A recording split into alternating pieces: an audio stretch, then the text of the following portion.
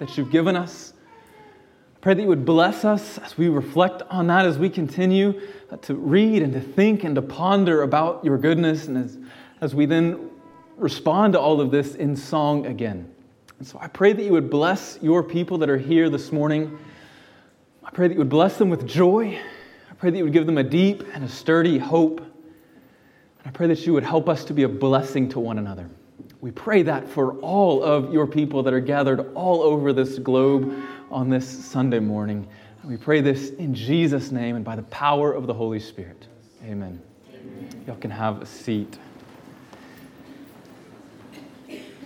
We'll go ahead and grab a Bible and turn to Revelation 6. Revelation 6. If you don't have one, you should be able to find a black hardback Bible in the pew rack in front of you. And when you get to Revelation 6, you'll notice that this is where things get good.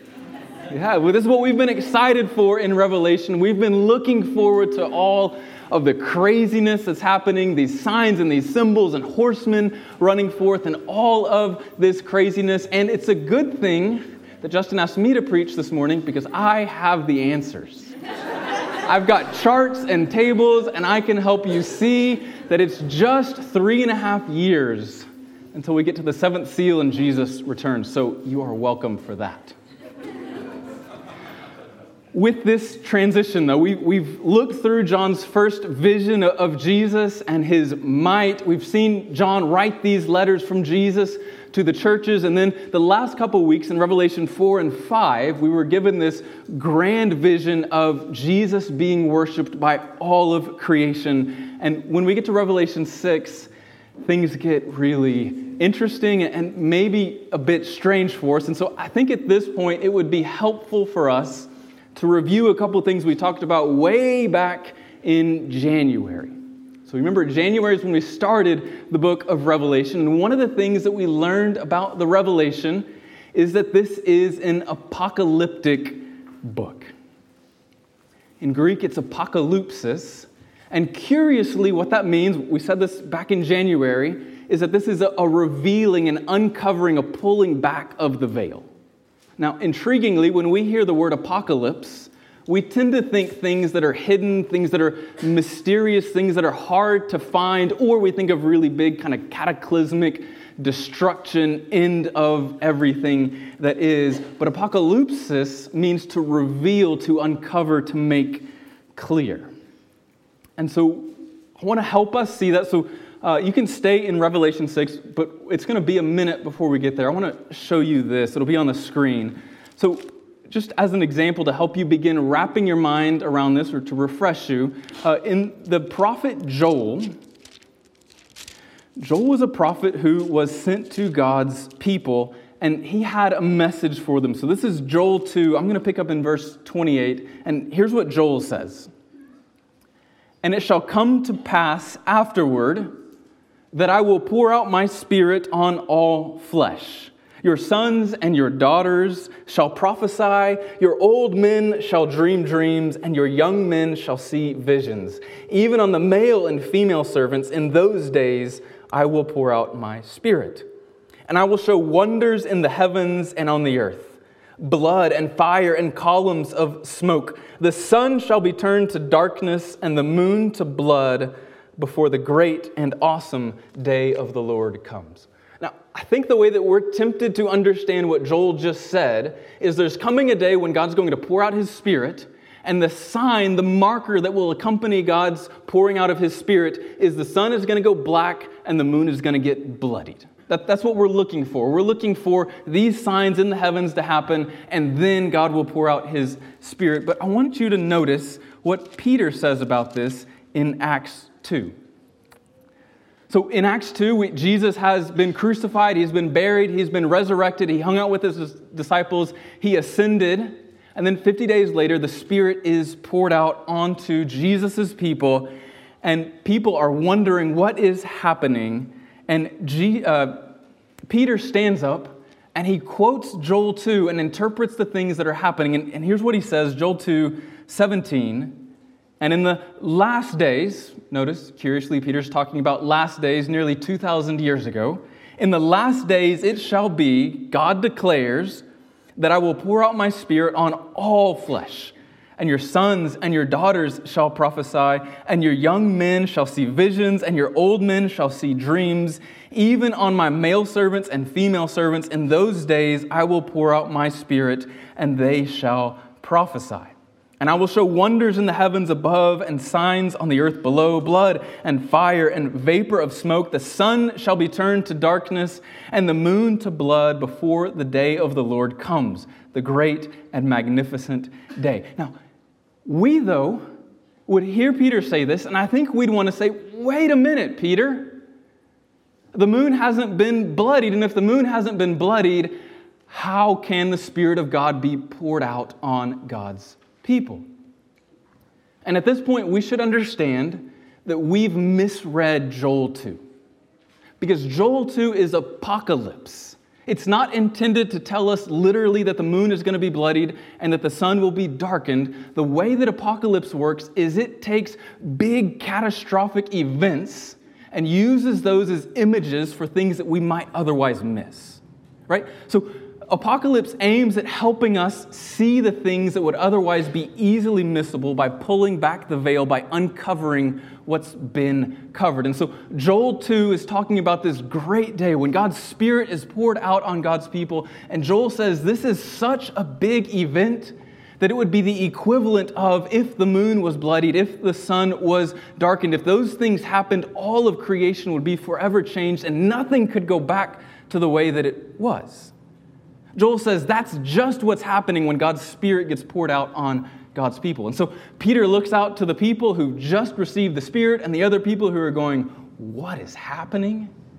And Peter says Joel 2 has happened. The world has been changed forever and it will never go back. God's Spirit has come down on God's people and history will never be the same. God is acting in the way that He always said He would, and the way that He's making sure that you don't miss this huge event is Peter is saying, Joel is saying, it's the equivalent of the moon being bloodied, the sun being darkened. These are big, major events that you must not miss. And because we are a people who easily miss things that we shouldn't miss, apocalyptic literature comes into play and helps us see things that we would otherwise be blind to. So when we read Joel, we're not looking for the sign of a dark sun and a bloody moon before the Spirit comes. We're looking for how important the event is that accompanies the Spirit's coming. So that will hopefully set the stage for us in Revelation 6. So if you left Revelation 6, go ahead and head back there.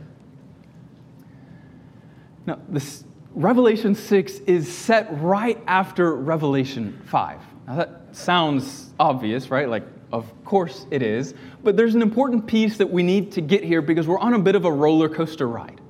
See, remember, Revelation 5 opens with this scroll being held up, and there's seals on the scroll, and we are faced with this sad question of who can open this scroll. Here's this glorious scroll, and there's none in all of heaven that seem to be able to open it until our sorrow is turned into joy when John is pointed to the one who is called a lion and appears as a lamb, who then has the power to open this scroll. And all of heaven then begins to rejoice and to praise this lamb. And so we move from sorrow and confusion to joy and praise to then Revelation 6, things take another turn. As the lamb begins to pop off the seals from the scroll, we then take a turn and things get difficult and things get painful.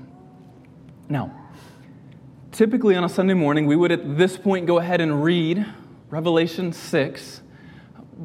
But because Revelation is so difficult at these times, and because it's so easy to chase rabbit trails, and we could start in verse 1, and I think many of us would begin wondering and thinking and wondering off in different places to what's going on, and we'd miss the rest of it. I want to slow down a minute. I want to try to sketch a little bit of a framework for us so that when we read Revelation 6, we don't have the distractions around us so that we can actually focus and pay attention through the whole thing. And the high point of this morning's sermon, I want to just be the reading of Revelation 6 together. This also, one of the reasons that I think this is crucial for us as we begin into this section of Revelation where things get a little bit goofy and strange. This, if we misunderstand it, it's a little bit like having to explain a joke. All right, so you've been there. Someone says that two guys walk into a bar and one guy ducks, and everybody laughs except for one person who's not real sure what just happened and asks for the joke to be explained. And once you explain the joke, it's robbed of its humor, right? It's no longer funny. We've missed the point. The joke is robbed. It's shortened. It's shrunk down when you have to explain it. And furthermore, if people hear that joke and then they begin to talk about, well, how high was the bar? And what was the bar made of? And what was this pointing to? And what was the building that the bar... you're not understanding the point of the joke. We're prone to that with Revelation as well. We start wandering off into different directions that aren't the point of what Revelation is after. And so I want to try to give us a little bit of some framework to help us think through and read this really beautiful, important book. So, Revelation 6 begins with the opening of the seals on this scroll. And you'll notice there's 7 seals. The first 6 we find in Revelation 6. Then in Revelation 7, we get this break where we see God again worshiped and praised by all of these people. And we don't get to the 7th seal being opened until Revelation chapter 8, verse 1. There's a little bit of a break there. That pattern will get replayed. So one of the things you should have in your mind as we begin traveling through this section of Revelation is we're going to see things repeated over and over, but in different ways. So today we're looking at the first 6 seals. But after the seals come trumpets, and after the trumpets come bowls, and there's 7 of each, and some similar patterns and things happen with each of them. And so one of the things that will help you as you read through this is it's helpful to think of these not as consecutive events where all of the seals are broken, and that tells us about this section of history, and then the trumpets happen, and this tells us about this section of history, and then the bowls get poured out, and that tells us about the next section of history, but that these are 3 different ways of helping us see the things that God is doing in God's world. And so you'll notice there's the 6, then we get a break with worship, and then we have the 7th. That pattern will get replayed several times. Then you'll notice that there's something similar about the first 4 seals. They kind of stand together. All of them have to do with these horsemen. And then the other 3 are a little bit different. And so this pattern from 4 to 3 different ones is also going to get replayed with the trumpets and with the bowls. And so just kind of keep an eye out for that. And so John begins in Revelation 6 to tell us about these seals. And the first 2 verses tell us about the first seal that is broken. And when the first seal is broken, one of the creatures says, "Come." And out comes this horse. This is going to be the same pattern that we see for the first 4 seals. And so in the first seal, it's a white horse.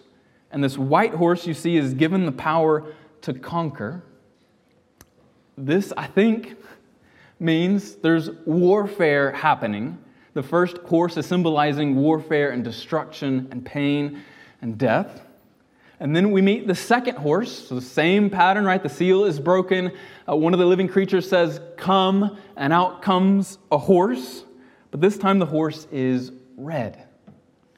And this horse, the rider, is said to have to be taking peace away from the earth. And I think this is probably pointing us to destructive conquest, division, anarchy, hatred, mess that is happening.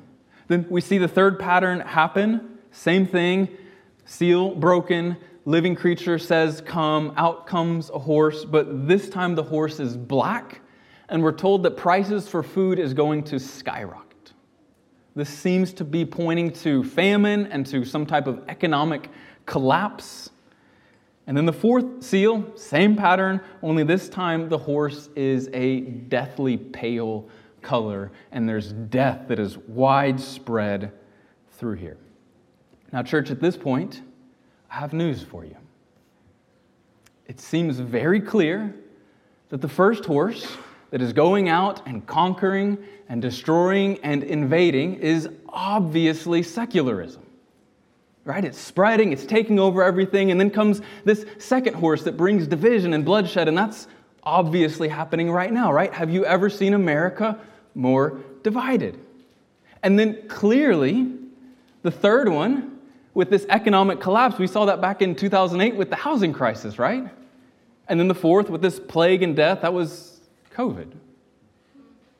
No. Right, but you see how easy that is. So last week, Justin gave you your monthly reminder that Revelation has no S on it. Here's your reminder that people say stupid things about Revelation and you shouldn't listen to them. If it sounds too crazy, it is. If it sounds too convenient, it is. Okay?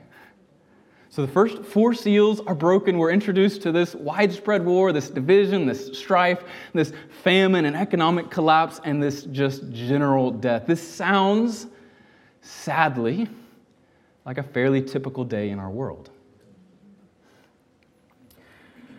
We then get to the 5th seal. That happens in verse 9. And you notice when the 5th seal is open, things change. Now there's no more living creature. We've already used up all 4 of them. There's no voice that says come. There's no horse or horseman. Now we're given this vision under the altar, and we have the saints crying out, and they are calling for God to avenge them, for God to set things right, for God to finally act in the way that He has promised to do. And they are given a white robe. They are told to rest, and then we move on. The 6th seal is then opened in verse 12. And you notice the 6th seal is really interesting. There's lots of things that happen in the 6th seal, and it all seems to accompany this wrath of the Lamb that you see at the end of it. Now, remember, we're reading Apocalypse. The point of Apocalypse is to make clear, to reveal, to help us see things that we otherwise wouldn't see. And so you notice in the 6th seal, there's these pictures of creation being undone. Stars are falling down like leaves off of a fig tree. Mountains and islands are galloping across the horizon, running away. The sky is split in half and reeled back, kind of like a tape measure. What you shouldn't do at this point is begin looking for these things to actually happen. Remember, what this is telling us is the wrath of the Lamb of God is so severe, is so strong, is so mighty, that it has the power to undo creation in the same way that if mountains and islands started running across the horizon. In the same way that if stars started falling from the sky, things would be undone. We would have no hope. We would not know what to do. John and Jesus here are helping us see that the wrath of the Lamb is something serious. It's something we ought not to miss. It's something on the level of stars coming crashing from the heavens onto the earth. And so we should pay heed to the wrath of the Lamb. And I also want you to notice that it's the Lamb who is wrathful. That's a strange thing, right? Last week in Revelation 5, we heard about this lion. And wrath and lion fit neatly together. But when John turns to see that what he's just heard is a lion, he then sees a bloodied lamb, and we then find out that this bloody lamb also has wrath. He's angry. He's frustrated by this sin, and he will not let it go unpunished. And all of these seals begin to punish. So at this point, I want to read Revelation 6 together. And as we do, hopefully we've got a little bit of framework to help us think so we don't get too distracted and run in different directions, and we can listen closely to what it is that John is saying. And I want you to put yourself in the shoes of one of the 7 churches. So you've just heard these letters read to you. You've just heard Jesus encourage you, challenge you, rebuke you, give you promises. You've seen this vision of Jesus worshipped in the heavens, and then you get to Revelation 6, and I want you to put yourself in those shoes, because you, friends, have the same Spirit dwelling in your midst that those 7 churches did. And because of that, Revelation is also for you. And so as I read Revelation 6, I want you to let it kind of wash over you. As these terrifying things happen, allow your imagination to go with that. Revelation is an imaginative book. And so picture these things and let Revelation 6 be a help to you. So picking up in verse 1. Now I watched when the Lamb opened one of the 7 seals, and I heard one of the 4 living creatures say with a voice like thunder, "Come." And I looked, and behold, a white horse. And its rider had a bow, and a crown was given to him, and he came out conquering and to conquer. And when he opened the 2nd seal, I heard the 2nd living creature say, "Come." And out came another horse, bright red. Its rider was permitted to take peace from the earth, so that people should slay one another, and he was given a great sword.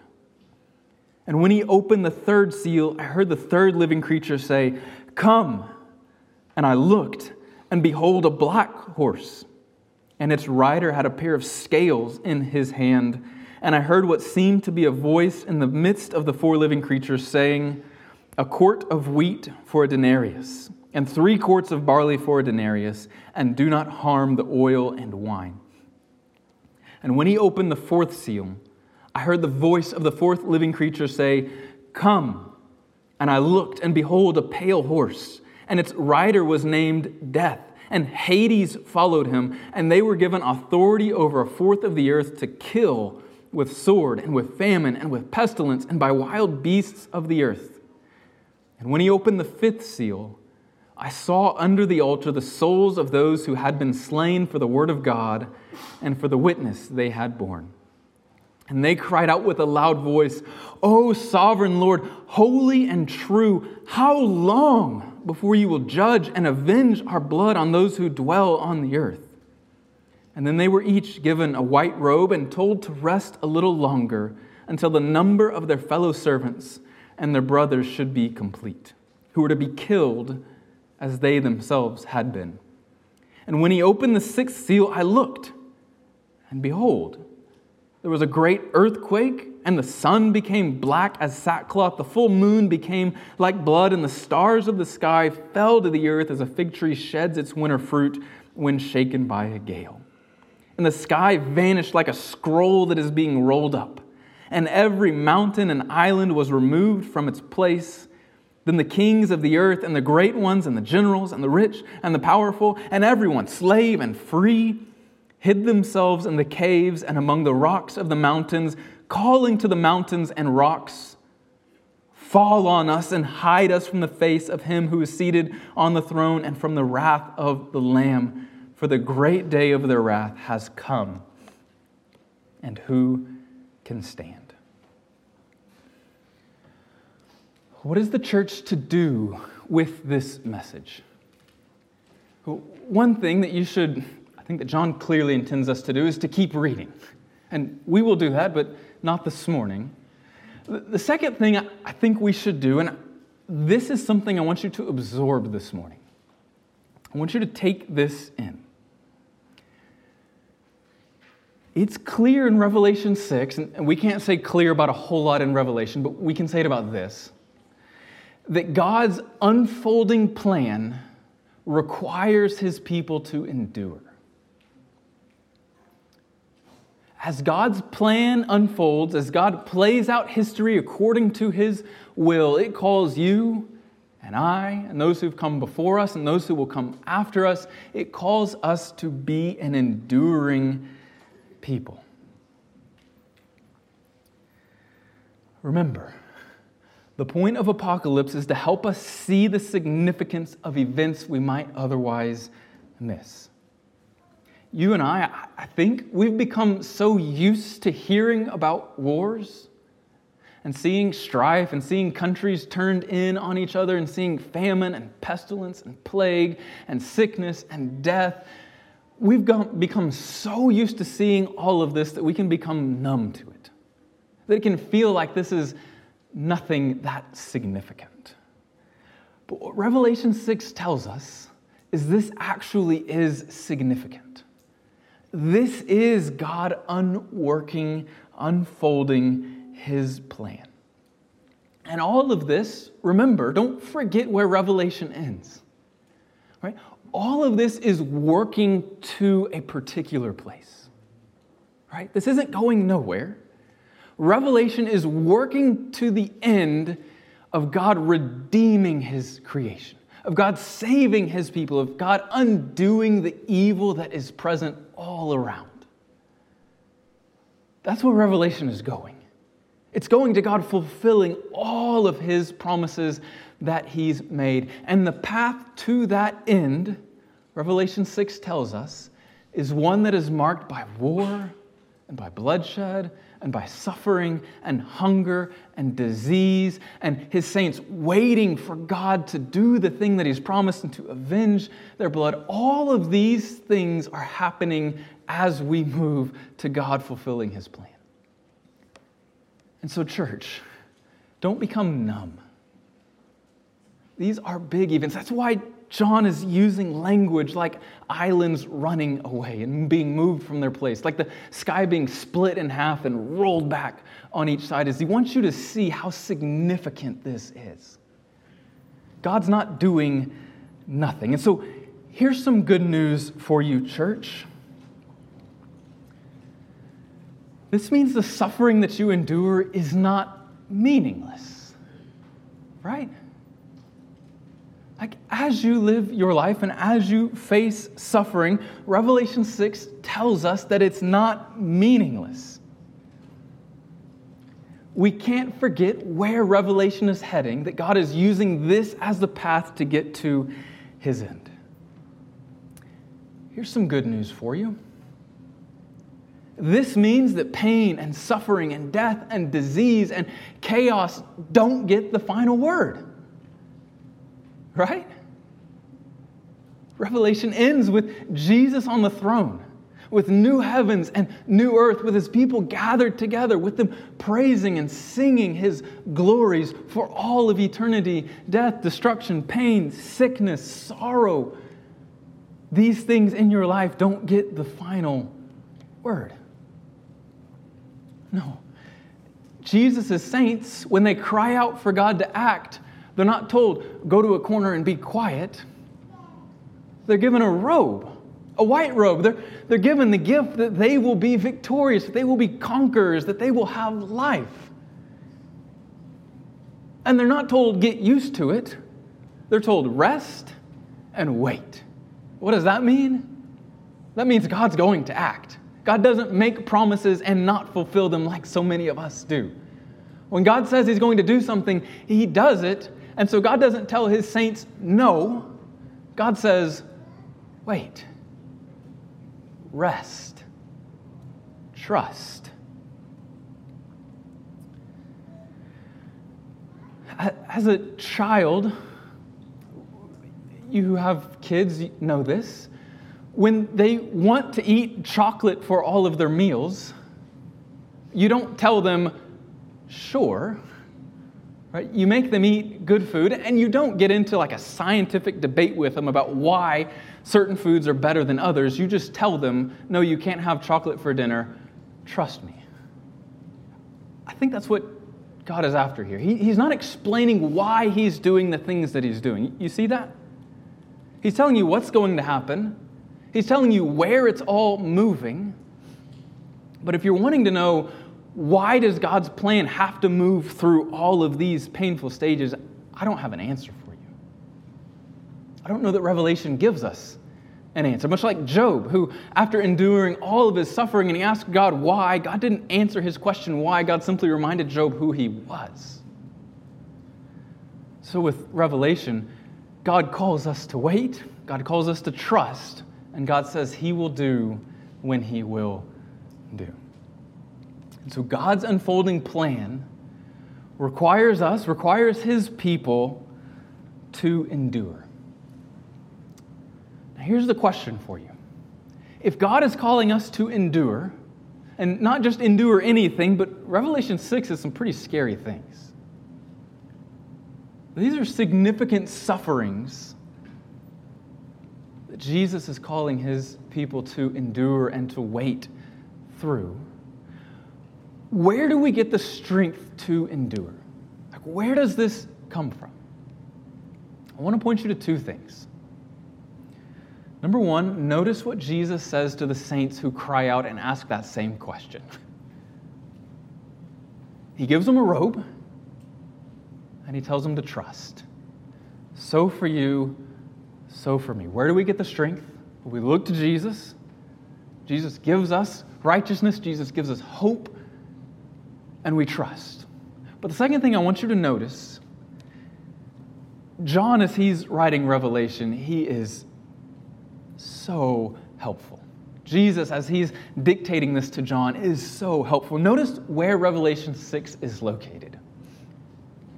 What happens right before Revelation 6? Well, John gets this vision of Jesus being worshiped by all of creation. And then Revelation 6 happens, and Revelation 6 is hard and painful and frightening. And then you get to Revelation 7, and what happens in Revelation 7? The same thing, similarly at least, that happened in Revelation 5. All of God's saints are gathered together, and what are they doing? They're praising, they're worshiping the one who sits on the throne. And so the question that we ask is, how do we endure the things that Jesus calls us to endure? How do we see these seals broken and God's unfolding plan and the pain and the suffering that saints have died under, been put under the altar under, and told to wait for more of their number to be added? How do we endure? How do we continue and be faithful through that? Well, John bookends this with worship. The way that God's people endure is by worshiping now and looking forward to the day when we will worship with nothing else hindering us. When everything will be set right. When the Lamb is seated on the throne and all people bow down to his name and worship him, the strength to endure through suffering and through trial comes from worship. This is a strange weapon that Jesus has given his people.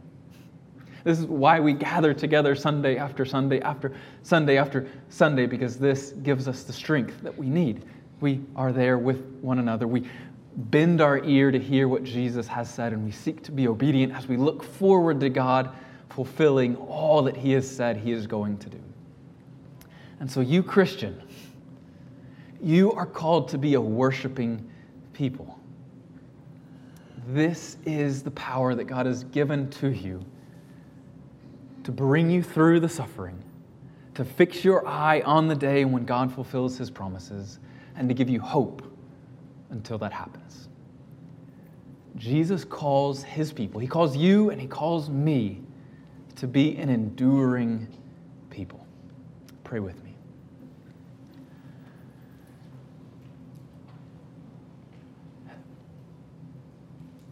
Jesus, we confess that you rule, that you reign, that you are in control, and that you work things out according to your good purposes and good plan. We confess that we don't understand all of the things that you are doing, but we delight in you. We trust you. We pray that you would help us to trust you more. We're thankful that you've not just left us on our own, but that you have come, that you've taken on flesh, that you died for our sins, that you paid the price, that you've given us new life and a new hope, and that you've given us your very own Spirit so that we might faithfully follow you. And so I pray that you would help us to do that. I pray that you would help us to encourage one another to that end. That you would fill us with joy and with satisfaction as we gaze on your beauty, as we reflect on the things that you've called us to do. Lord Jesus, make us faithful, we pray, because we're not able to do it on our own. And so be with your people.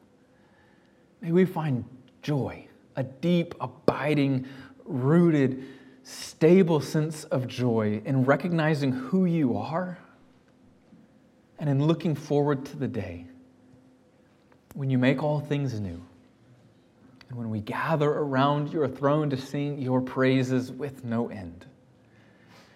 May that satisfy us in our deepest desire. We pray this in your name, Jesus. Amen. Let's stand together.